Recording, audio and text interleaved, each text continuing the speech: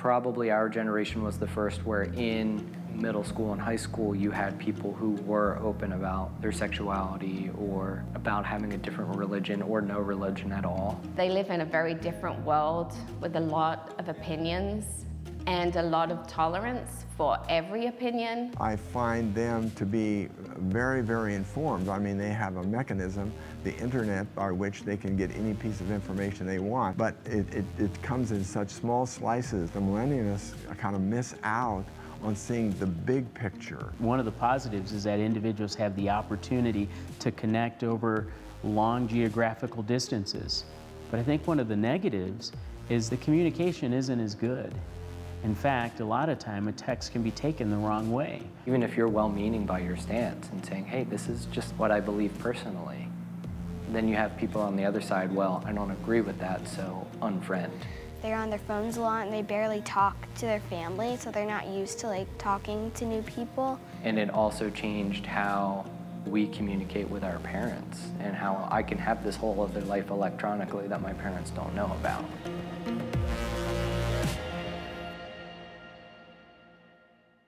So as most of us know, we're in a series here at our church looking at the 5 major generations that exist in culture today and gladly even exist here in Scottsdale Bible in our various worship communities. And you might have noticed one thing that I've been consistently doing in this series, and this is unusual for me, is that I have avoided making jokes about or making fun of any one particular generation.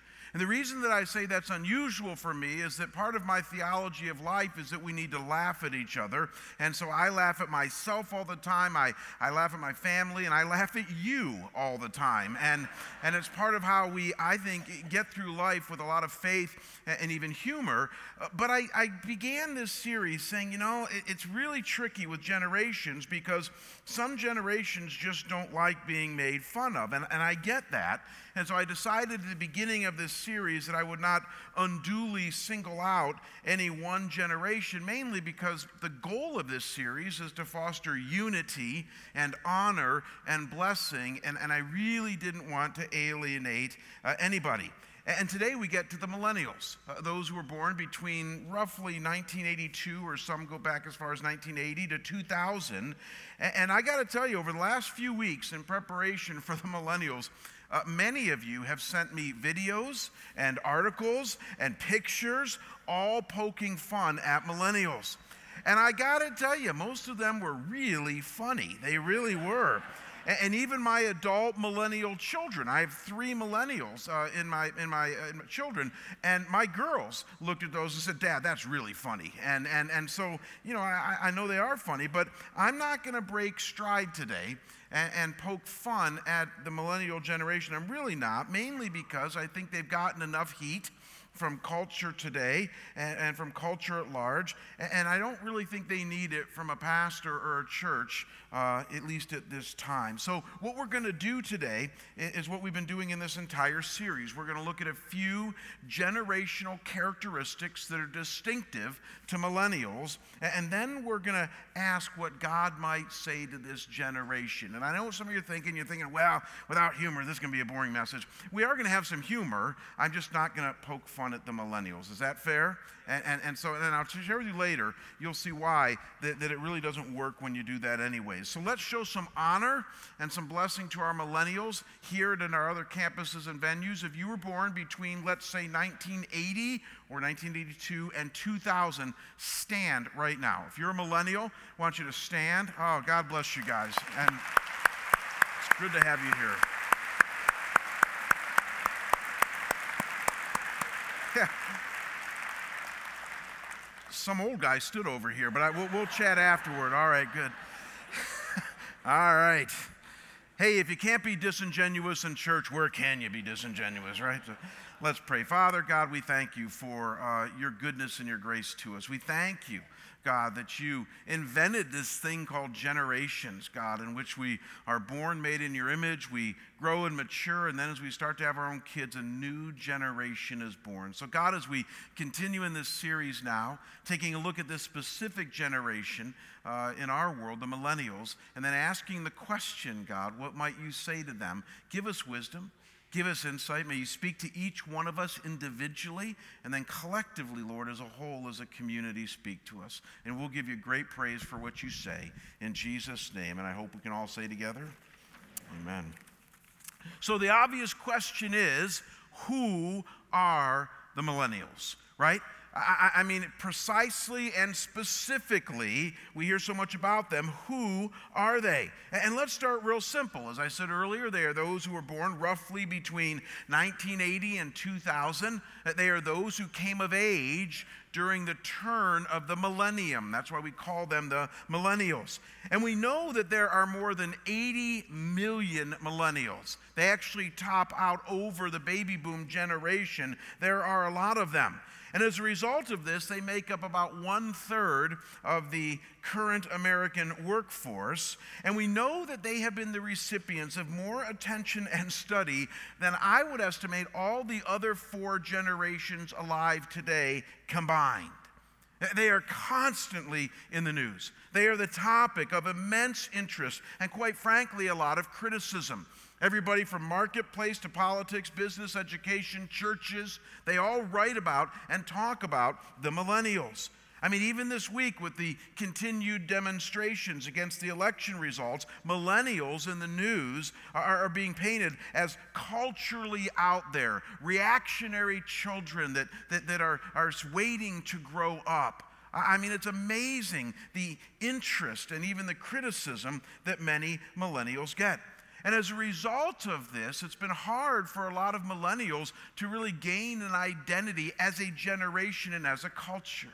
Pew Research did an exhaustive study of all the generations in 2015 and wrote it up. And one of the things they pointed out about millennials is that when they polled people between the ages of 18 and 34, only 40% of them would accept or identify with the millennial label. I mean, it's very difficult for millennials to grasp the identity of who they are, and it's helpful for us to be focusing on them today. And one of the things that I want to make really clear before we dive into some of the generational characteristics of millennials, and this is very, very important given the criticism that they get today, is that we all need to understand that every generation in their early 20s is seen by the older generations as out there and a bit culturally wacko. They are. I mean, every single generation in the history of the known world has looked at the generations under them, especially when they're in their 20s, and says, boy, are those people out there. Look at this quote if you don't believe me. This is what one guy says. I kind of like this. He says, what is happening to our young people? They disrespect their elders. They disobey their parents. They ignore the law. They riot in the streets, inflamed with wild notions. Their morals are decaying. What is to become of them? You know who said this? Plato in the 4th century BC. Yeah, I had the same reaction you guys did. I mean, that's a 2,500-year-old quote. And every single generation since then has gotten the same criticism from those that are older. I mean, it just happens all the time. If you don't believe me, let me ask you, what were the early boomers doing when they were coming of age in the late 1960s? Does anybody remember? Yeah, they were driving across America, jobless in VW buses, doing hardcore drugs, complete with free and lots of open sex, eventually ending up at this thing called Woodstock. And let me ask you, what do you think that their parents, most of them from the greatest generation, were thinking of them during that time? They were thinking, my kids have gone off the deep end, and quite frankly, they had. They're thinking these kids have no idea what they're doing, and quite frankly, they didn't. There's a Subaru commercial that came out a few years ago, about 2014, and I just laughed when I saw it. It showed a 3-generation family in a Subaru, and it was a grandma, and then the 2 kids that are married, and then I think it was 1 or 2 grandkids, and they're driving on this backcountry road. I don't know if you saw it. And at one point they stop, and Grandma says, that's the tree that I met Grandpa under. And they all go over and hug the tree, and then she goes, or maybe it was that tree. And then the commercial ends by showing the sign Woodstock, and then Subaru. Yeah, and I'm sitting there going, leave it to Subaru to romanticize Woodstock. I mean, do we all understand Woodstock was a rave party back then? It was the equivalent of the Burning Man today, if you know what that is.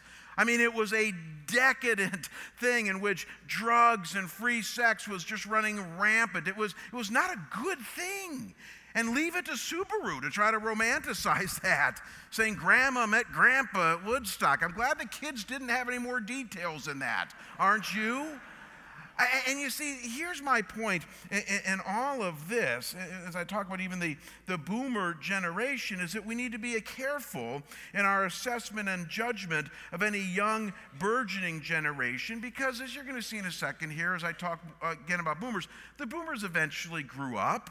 I mean, they didn't continue to do a lot of psychedelic drugs and open sex. I mean, that lasted a few years, and then many of them got jobs and got married and had kids and eventually wound up back in church.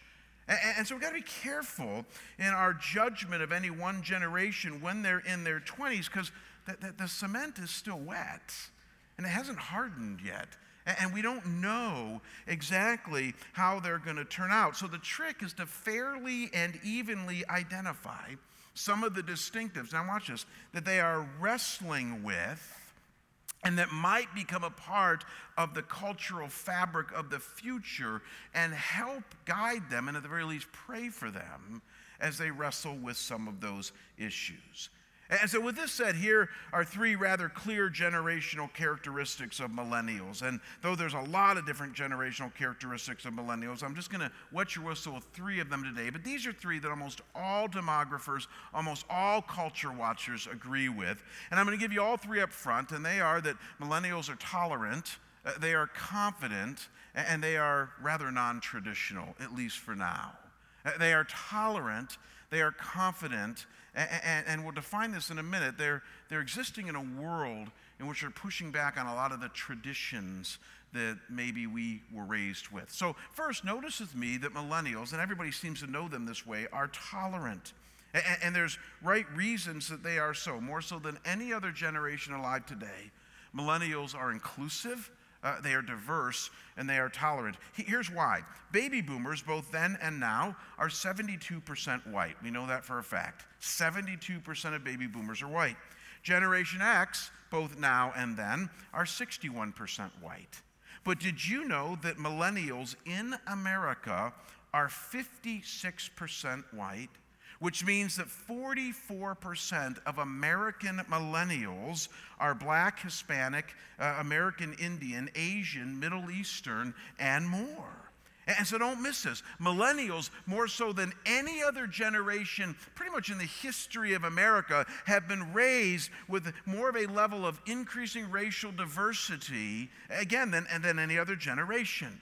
I kind of had fun with this week as I was ruminating on this. I thought to myself, what would a person from the greatest generation identify with if you were to use the word diversity? I think that a person from the greatest generation would say, yeah, I'm diverse because I know some Irish people, right? I mean, they would. They would say, Jimmy O'Malley, he was a great guy, and they would identify, because back in the 1920s, you had all these Western Europeans coming to America, and so you had the Italians and the Irish and the Scottish and the British and the Germans and the French and all that, and so that was their idea of diversity, was a bunch of different Western white people getting together in America. And then baby boomers would identify themselves as diverse by saying, I know some Black people. So baby boomers who went through the racial riots of the 60s and things like that, when they tried to get more inclusive and tolerant, would start to bridge the gap racially between Black and white. But here's what a millennial says when he or she talks about diversity. They say, I got Black friends, Asian friends, Muslim friends, and gay friends. You see, that's the world that millennials have grown up in. In fact, if you really do sit down and talk with a millennial, many of them don't even distinguish between groups. They see us all as one. You see, they've grown up in a world and culture that was more diverse than anything we've seen in America. Unless some of you think, well, I'm not sure I like that. Here's what the U.S. Census Bureau has predicted, and I love this. I love where our country is going in diversity because it's going to be more like heaven. The U.S. Census Bureau predicts that whites will become what is called a majority minority by the year 2043.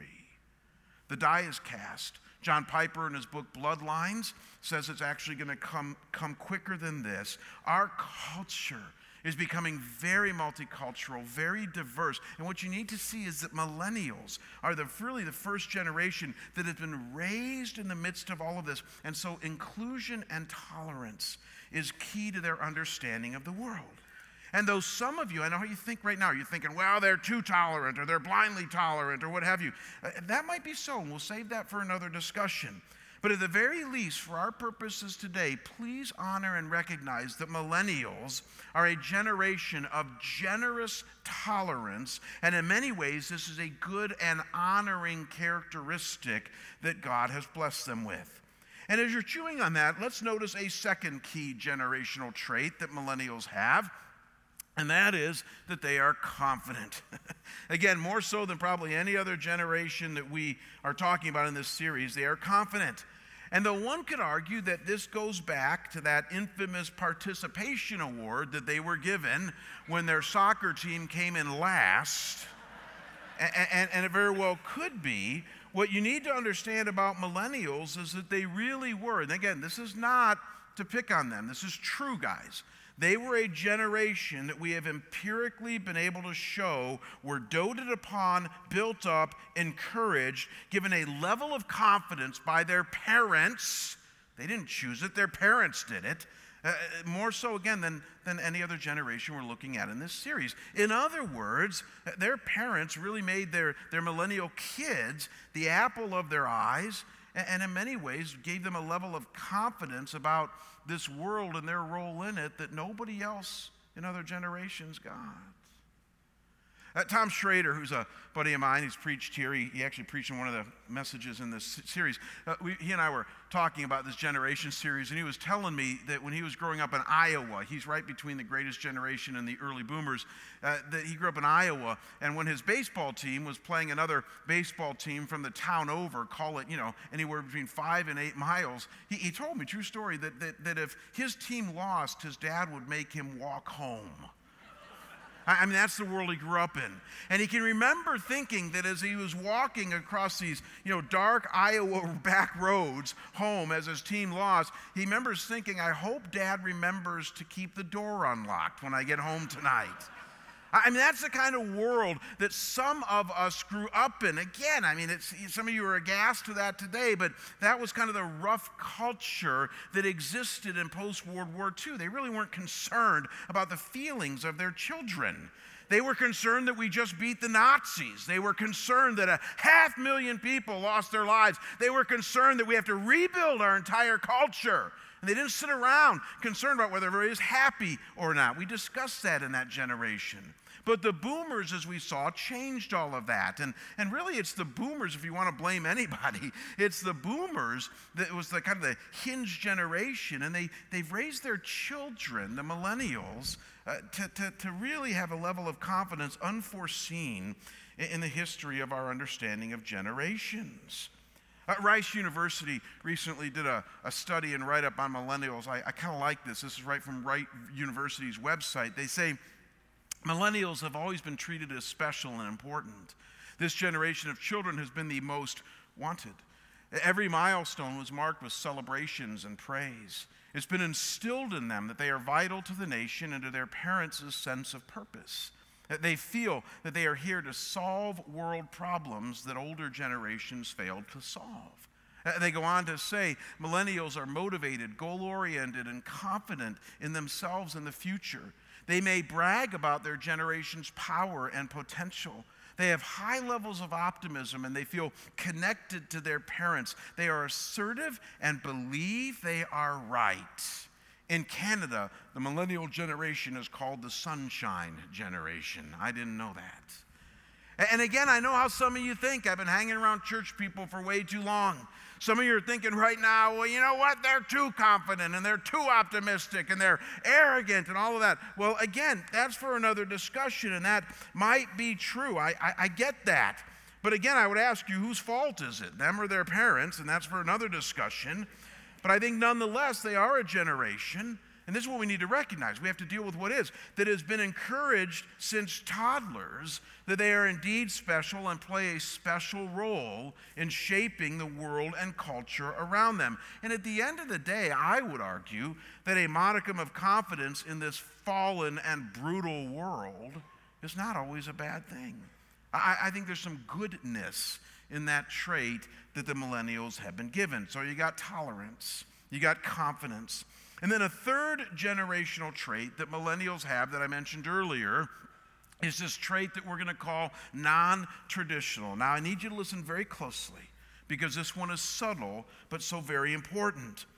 Though every generation, as we have established, in their 20s gets a bit countercultural and non-traditional, and again, this has been going on since Plato's day, what we also need to understand is that every generation, at least up till now, tends to eventually abandon most, if not all, of their craziness and their countercultural attitude, and they eventually, if you will, start to adopt the values and the realities of their parents. It's how we hand off things generationally. But then we also notice that they tend to keep a few things in their bag. They tend to carry a few things on from their craziness days that will have a profound impact on culture. And this is why things change, and this is why cultures morph and all of that, because most kids in their 20s are trying to find their way, and they're dealing with a lot of things that they're wrestling with. And again, they keep some of them, a few of them, abandon the rest, and that's how generations progress. And I think, again, that the greatest example of this is the hippies from the 1960s. Again, the early boomers. As I mentioned, they fairly quickly abandoned free sex and psychedelic drugs, and they got jobs, had kids, went back to church. But get this, they also did not abandon a level of self-absorption, which became the me generation of the 1970s. And they also didn't abandon their materialism that led to a lot of wealth creation in the 80s. And as a result of these two generational traits that they kind of invented, a level of self-absorption and then materialism, we have now had to deal with higher rates of divorce than any other generation, as well as a lot of debt, because with wealth comes that risk of debt, as we established in talking about the boomers, that again was unforeseen, at least in their parents' generation. And so again, what I'm simply saying is that when it comes to any generation in their 20s being non-traditional, what you hope is that they eventually see some of the merits of the traditions that they have been given, and that they eventually adopt those, because even though they might not see it at the time, they are actually pretty good things. Because if they don't, it's going to radically change the culture as we know it. And it's what a lot of us fear when we look at the millennials. So what am I talking about with the millennials? Let me give you a couple of trends that we see right now in millennials that some of us have concerns about in their non-traditional nature. The first trend, many of you would have guessed it because it's the most obvious that people write about, is the trend of marriage among millennials. Marriage. These stats are from NPR, National Public Radio, so not necessarily a conservative think tank, not necessarily anybody that has an agenda. These are just their study of millennials, and they did a really, really good long series on millennials just recently. And they cite in this article that I was reading that the average age of a millennial right now is for marriage is 27 for women and 29 for men. In other words, the average millennial, if you're a male, will get married at 29, a woman is 27. In 1960, the average age was 20 for women and 23 for men. So we all know this. Millennials are putting off marriage, getting married much later in life.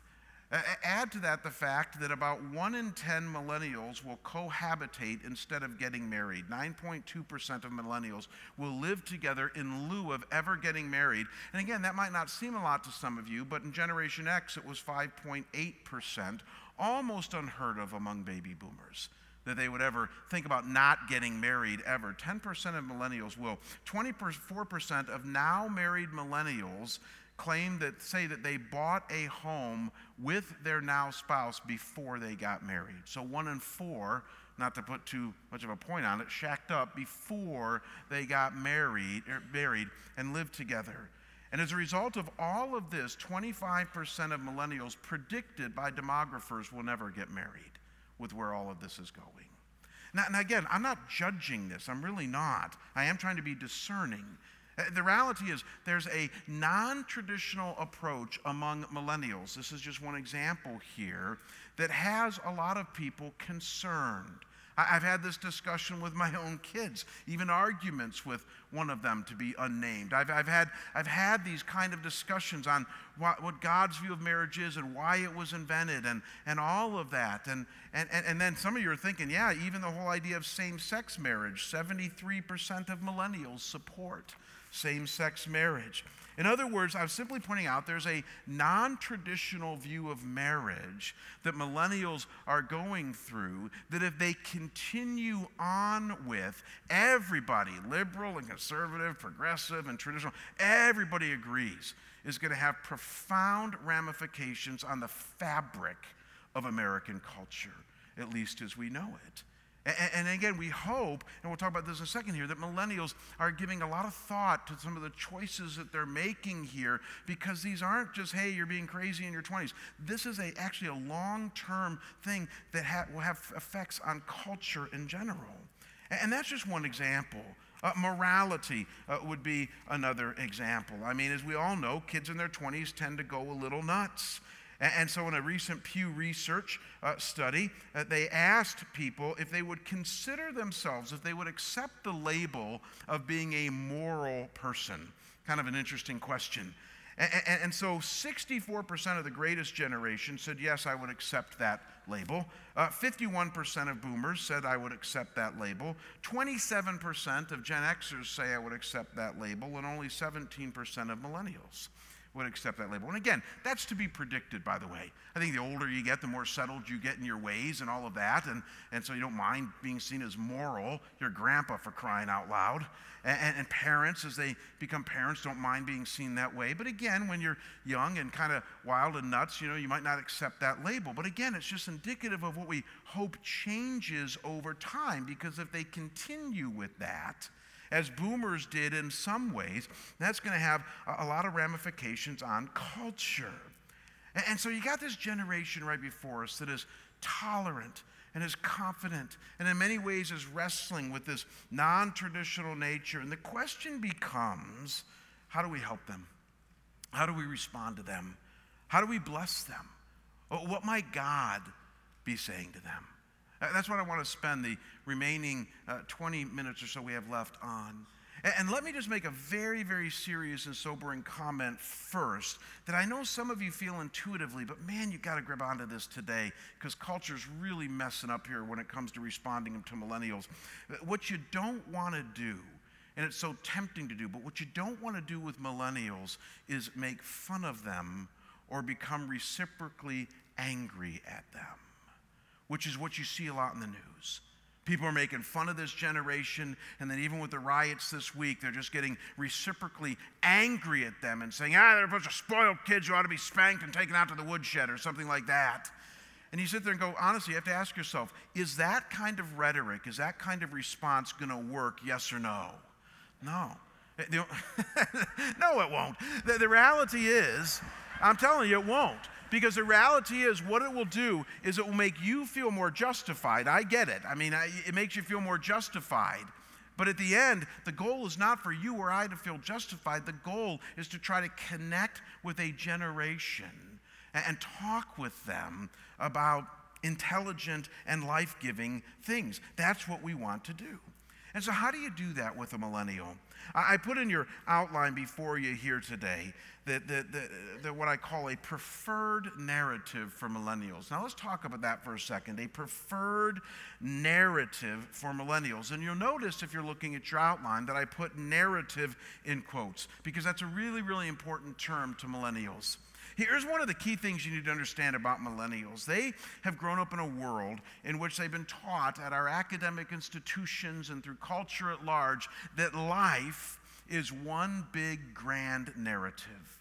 It's a story that is unfolding before us. You see, baby boomers were taught differently. We were taught that life is about worldview, that it's about propositions, that it's about statements. So I was talking with somebody before the service here today. You can look at a baby boomer in the eye and just tell them what it is and be really forthright and candid, and they can usually be okay with it. But you see, the problem with millennials is, not a problem, but what we need to understand about them is that they've been raised in a world in which narrative is a much more profound language for them than just simply stating propositions to them.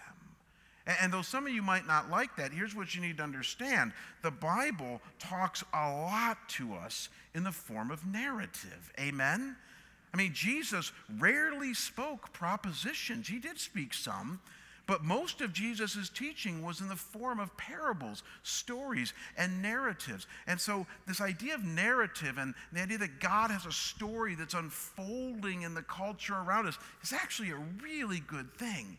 And millennials have locked onto that in a good way. And so if you want to talk to millennials, the best way to do it is to speak the language of narrative and to ask them, here's the critical question, what story do you think is unfolding in the history of the world and even in culture today?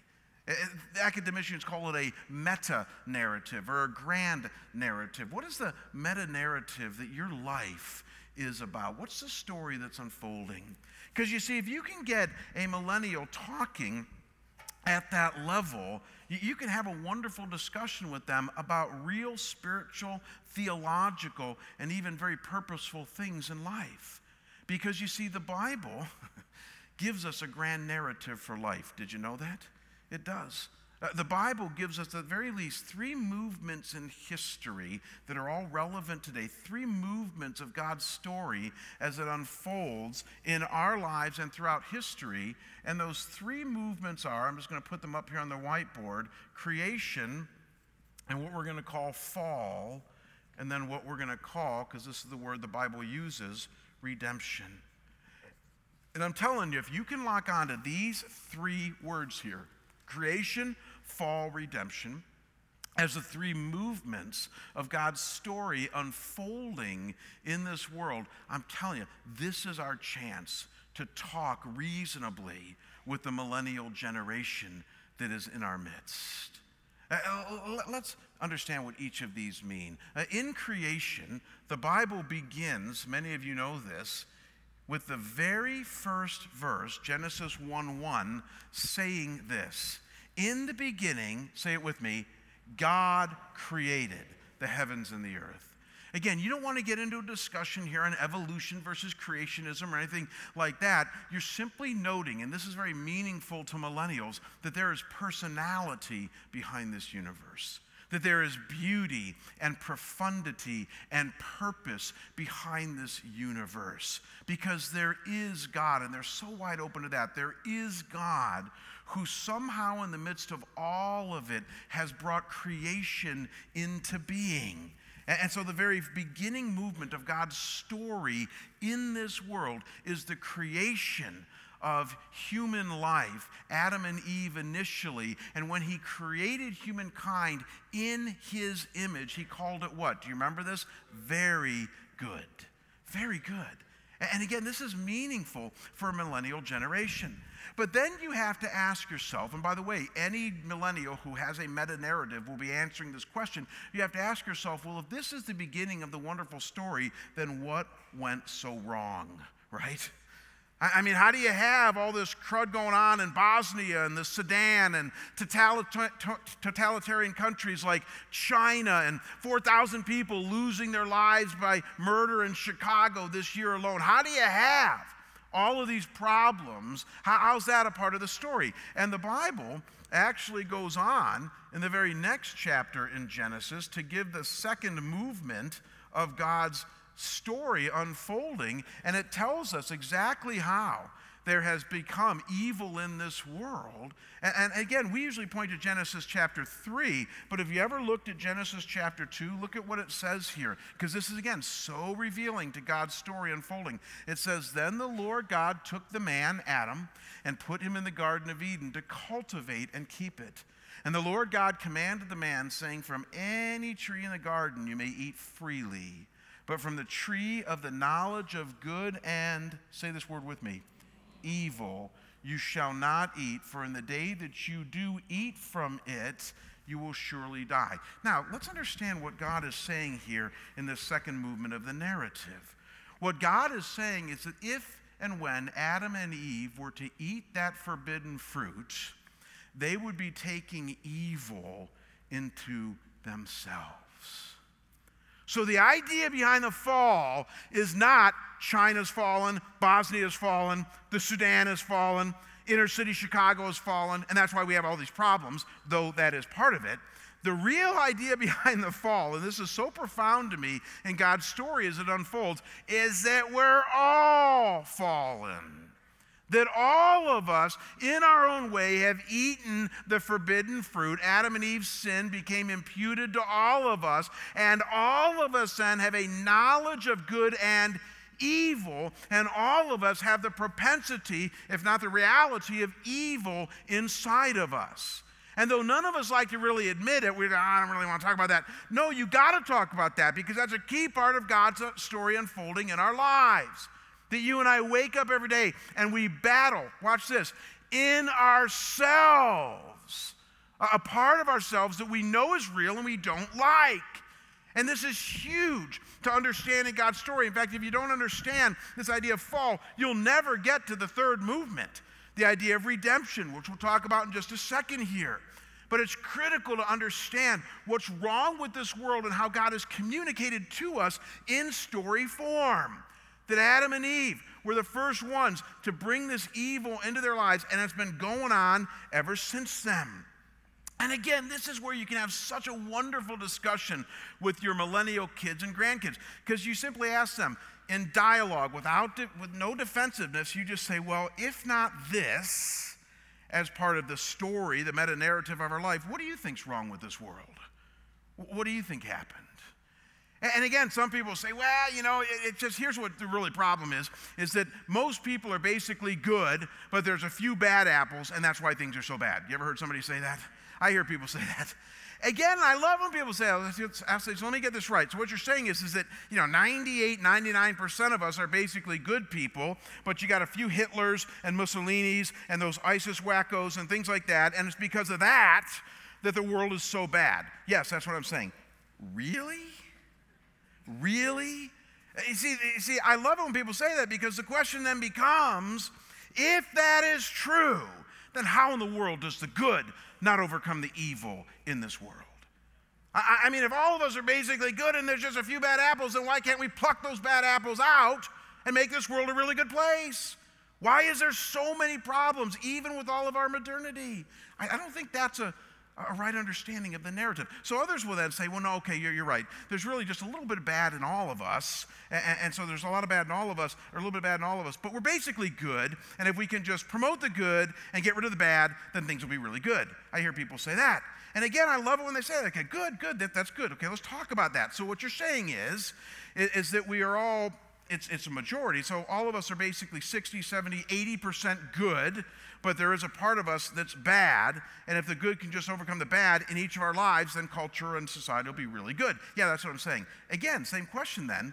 Well, then why are things still so messed up? I mean, if the scales are tipped so that most of us are born really good, and there's just some evil that we have to eradicate, then why doesn't that work? Why is the story unfolding with every generation dealing with profound social ills? and profound personal problems that plague us all of our lives. There has to be a better understanding than that. So again, some will say, well, no, you see, the real problem is social engineering. We just haven't engineered society right. And again, I love it when they say that. Good, let's go with that one. That could be a possible narrative. Let's talk about that. So you got all these really good people that are just dumb at making society. I mean, is that what we're saying? That with all of our modernity, with all of our technology, all of that, I mean, the baby boomers tried that. We could make it better, stronger, faster. And it didn't work. Again, you have to wrestle with these issues. See, again, I'm not trying to say I'm right. I'm just saying I think that the Bible's narrative of life gives the best understanding. At least for me, it surely helps me understand that God is real, that he made me and he made this world and he made it good. But boy, have we made a mess of it. We have made a mess of it, each one of us, because there's something in us that we all know is really ugly. And if the story ended there, boy, would that be a mess, wouldn't it? I mean, it'd be just like, oh my gosh, there'd be no hope. But the third movement of the story, of God's story, is redemption. The fact that God decided not to leave us in this spot.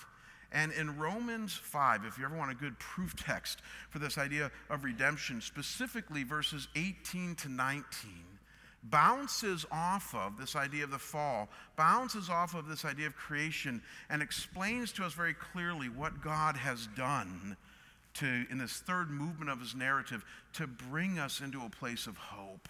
And here's how it says it, Romans 5, 18 and 19. It says, so then, as through one transgression there resulted condemnation to all men, talking about Genesis 2 and Adam, even so through one act of righteousness there resulted justification of life to all men.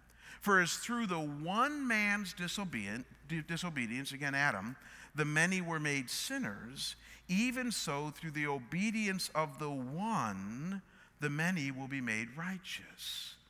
Let me ask you a very simple but important question. Who is the positive one being talked about here? Does anybody know? Jesus. I've told you guys before, if you don't know the answer to a question, just say Jesus, and 99% of the time in church, that will be the right answer. It's Jesus. You see, Jesus, I love the poetry going on here. Again, talk about narrative. I love the poetry going on here. It's saying that you have one back here that started the ball rolling, that made all this mess in God's story. But 2,000 years ago in history, God decided to insert another one who would provide for us a happier ending to the story.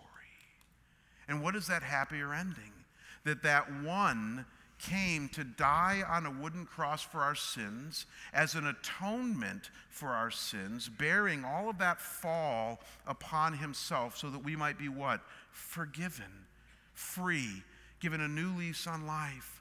And then I love the words that Romans 5 uses. It says so that one might be even usher us into a level of righteousness in our lives. See, millennials are into justice and personal righteousness and making a difference in this world. That's what all this redemption is about. It doesn't just secure for us eternity, it secures for us hope even this side of heaven. Do you see how God's story unfolds? And the Bible says that to incorporate this idea of redemption in your life, that's why it's important that we come to and believe in and trust in Jesus Christ in our lives, because he is the key to this third movement of God's story unfolding in our lives. And what I'm simply suggesting here, don't miss this, gang, is that as we have these three movements of God's grand and continuous narrative flowing in our lives, they can become a guide to how we see life and the world around us. And they can even become important, and this is very important for millennials. If you're a millennial here today, listen to me right now. They can become important as you navigate moral, spiritual, and relational choices around you. They really can. Because if you can start to see life as a narrative unfolding before you of God's amazing creation, purposeful, beautiful personality behind the core of this universe, and then to see the fall that helps you understand why things are so messed up, but it even points to you and your need for forgiveness, and then to see the redemption of God being offered to us in Jesus, and that's why he's so important in this story. These can actually become handles for how you and I even make decisions on an everyday basis. I got to tell you, in so many ways, I am proud of a lot of the millennials I know. One of the reasons I'm kind of defensive about culture being hard on them is that there's a lot of millennials in our culture today, and especially here in our church, that I believe are more sober, more serious, quite frankly, more curious and inquisitive when it comes to the things of God than many, many baby boomers were at that age. Again, as I've kind of made light of, because I'm a baby boomer myself, baby boomers in the 70s were kind of picking up the pieces from Woodstock and becoming self-absorbed. I mean, that's what we were doing back in the 70s and early 80s. The millennials that get God's narrative, I'm here to tell you right now, are really, really impressive to me. You guys might not know this. We have about 40 pastors and directors here at our church. And we're a large church, and we have a lot of people. And we have about 40 people that we have hired to be the pastors and the ministry leaders in our church, which sounds like a lot, but it's really not when you consider that our average attendance will be between 6,000 and 7,000 every weekend, and we have about 10,000 families that call this home. What you might not have known is that in the last 5 or 6 years, we've been on a millennial hiring blitz. Partly because I'm terrified of our church getting older. No offense, I look around every Sunday and it's obvious to me, and that we need to make sure that we are a church that gets younger as we go along. And as I looked at the list this week of the millennials that I see every week here on our staff at our church, I got to tell you, they are a very impressive lot. When I look at what's going on in our venue across campus right now, and I look at Rustin and Derek, I mean, again, I tease these guys a lot behind the scene, and I got my new Rustin glasses and all of that stuff, and yet I'm very impressed with these two young men. When I look at Ryan Heath running our children's ministry, I'm really impressed. When I look at our student ministers, Kevin and Mike and Josh and them, I'm just very, very impressed with the ones working with our students and young adults. When I look at our worship guys like Carson and Matthew, I'm very impressed. And when I even look at some of the young guys we've hired and young women, Michelle and women's ministry, and some of our worship arts people like Eve and Joshua and Allie, I'm just so impressed with what I see in these young millennials. Because I tell you, if they grab onto the narrative we're talking about today, there's no stopping them. Why? Because they're a confident lot. And they've been built up since they were kids. All they need, I'm telling you, all they need is to be pushed in the right direction, if you will, given the narrative that God has given them, and they're going to run with it. Final story, and then we're going to go to our elder fund offering. This is a true story that just made my day. About 3 weeks ago, I was preaching in Toronto, Canada, at Bayview Glen Church, which is Lucas Cooper's church. Lucas used to be on staff here. And Kim and I, because we have roots in Michigan, flew into Michigan and drove over. And then Sunday afternoon, we're driving back to see some friends and family. And as we were heading back, we hit the border crossing there at Port Huron. And this is, again, it might be too much you want to know about my marriage, but this is the little cat fights Kim and I have. We were pulling up to the line, and Kim, who always thinks she can predict the best line, and she usually can, said to me, "Don't take that line, take this line." But that line was shorter, and so I didn't listen to her. I'm the leader of this family, and I went into the shorter line. And that was a big mistake on my part, because she marked where the car was compared to the other car next to it. And as that line moved faster, she reminded me the whole time, it was about a 20-minute line, that she was right. And at one point she said, "Look, there are 5 cars ahead of us. We could be up there right now." And I'm like, oh my gosh. And so that's what we're doing in line. And I was feeling a bit of shame and a bit mad that I didn't listen to my wife there. And so I was getting mad at the toll guy, or not toll guy, the border guy up there. And I said to Kim, I mean, it really was comical to watch. I said, "Kim, you know what? We got Barney Fife up there at the booth." I said, "This guy's asking all these inane questions. I mean, this is Canada. I mean, we're okay, you know." And I'm going on and on. And then, I kid you not, I looked on the roof of the border thing there, and there's all this fancy equipment. I thought, I wonder if they're monitoring what I'm saying. And I don't know if they do or not, but I got real quiet because I thought, oh, just leave it to me. The guy's going to look at me and go, "Barney Fife, huh?" You know, and so we finally get up to the thing, and it was a millennial. It was this young guy, and he looked like he was right out of an REI catalog. He really did.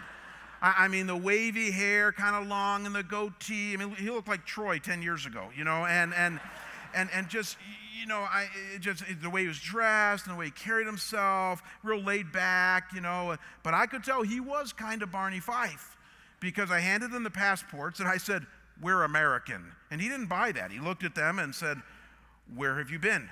And I said, "We were in Toronto, Canada. What were you doing?" I said, "I'm a minister. I was preaching at a church." Now, usually when I say that, they just say, "Go right back through." He didn't. He looked at me and he said, "What church were you at?" And I said, "Bayview Glen Church." And he said, "What were you preaching on?" I thought, oh my gosh, what was I preaching on? And Kim tells me that I always say too much, that I get nervous, and I do. I was like, well, and I go, I was preaching on hope. And Kim bails me out. She yells across the car. She yells to the guy. She goes, "Hope is the ability to see beyond your present circumstances to him who is unseen," which was the main point of my message. And I wanted to look at Kim and say, I say too much? I say too much? And as long as I live, I'll never forget what happens next, because I'm sitting there all hot under the collar, and Marsh was his name. You gotta love that millennial name, Marsh. He looks at me and he says, "Well, without him, we have no hope." Oh my gosh. And I looked at Marsh and I said, "Dude, you have made my day." I said, "I never expected this at the border." I almost wanted to say it. I never expected it from you. But that would have been so judgmental. I was just so thrilled to hear that. And I drove away with a smile on my face, reminded once again that you don't judge a book by its cover. You don't judge a generation too early in their 20s. Amen? We're here to honor and we're here to bless. We're here to understand. We're here to support. Yes, we're here to speak truth. Don't ever hear me saying that. Let's speak some narrative to the millennials around us. Let's have a dialogue with them and see where God and his great power will lead them. We have an Elder Fund offering that we're going to do here and in our venues and in our other campuses. As many of you know, this is a time, talk about a good millennial thing to do. It's a time where we take up a special offering only for those in need in our culture and in our church. And so I'm going to hand it off to the other campuses and venues as I pray here in a second. And here, we're going to have one last worship song and take up our Elder Fund offering. Why don't you guys bow with me and let's pray. Father, I indeed thank you for your word and for the grand narrative that you've been unfolding in what theologians call salvation history, God, for thousands of years. First shown in Israel and now, Lord, shown through the Lord Jesus Christ. And God, I pray that as we focus on this idea of your story unfolding in our lives, that indeed, Lord, that would be meaningful to this younger generation that we've focused on today. God, they have grown up in a world, as you know, of increasing complexity and difficulty that a lot of us didn't have when we were younger, and we're empathetic to that. And God, I pray that as they find their way in this world, as they move along in this world, that you, Lord, as the great hound of heaven, would enter into their lives, into their generation, God. And may they even be the ones who might lead us to revival when it comes to the things of you. God, thank you for the millennials like Marsh and the other ones that are here in our church who have been sabotaged by your grace and have responded to it with belief and trust and hope. God, may that be the future of this generation, I pray. And God, may we show nothing but honor and blessing to them as they follow you. And I pray this in Jesus' holy and precious name. And we all say together,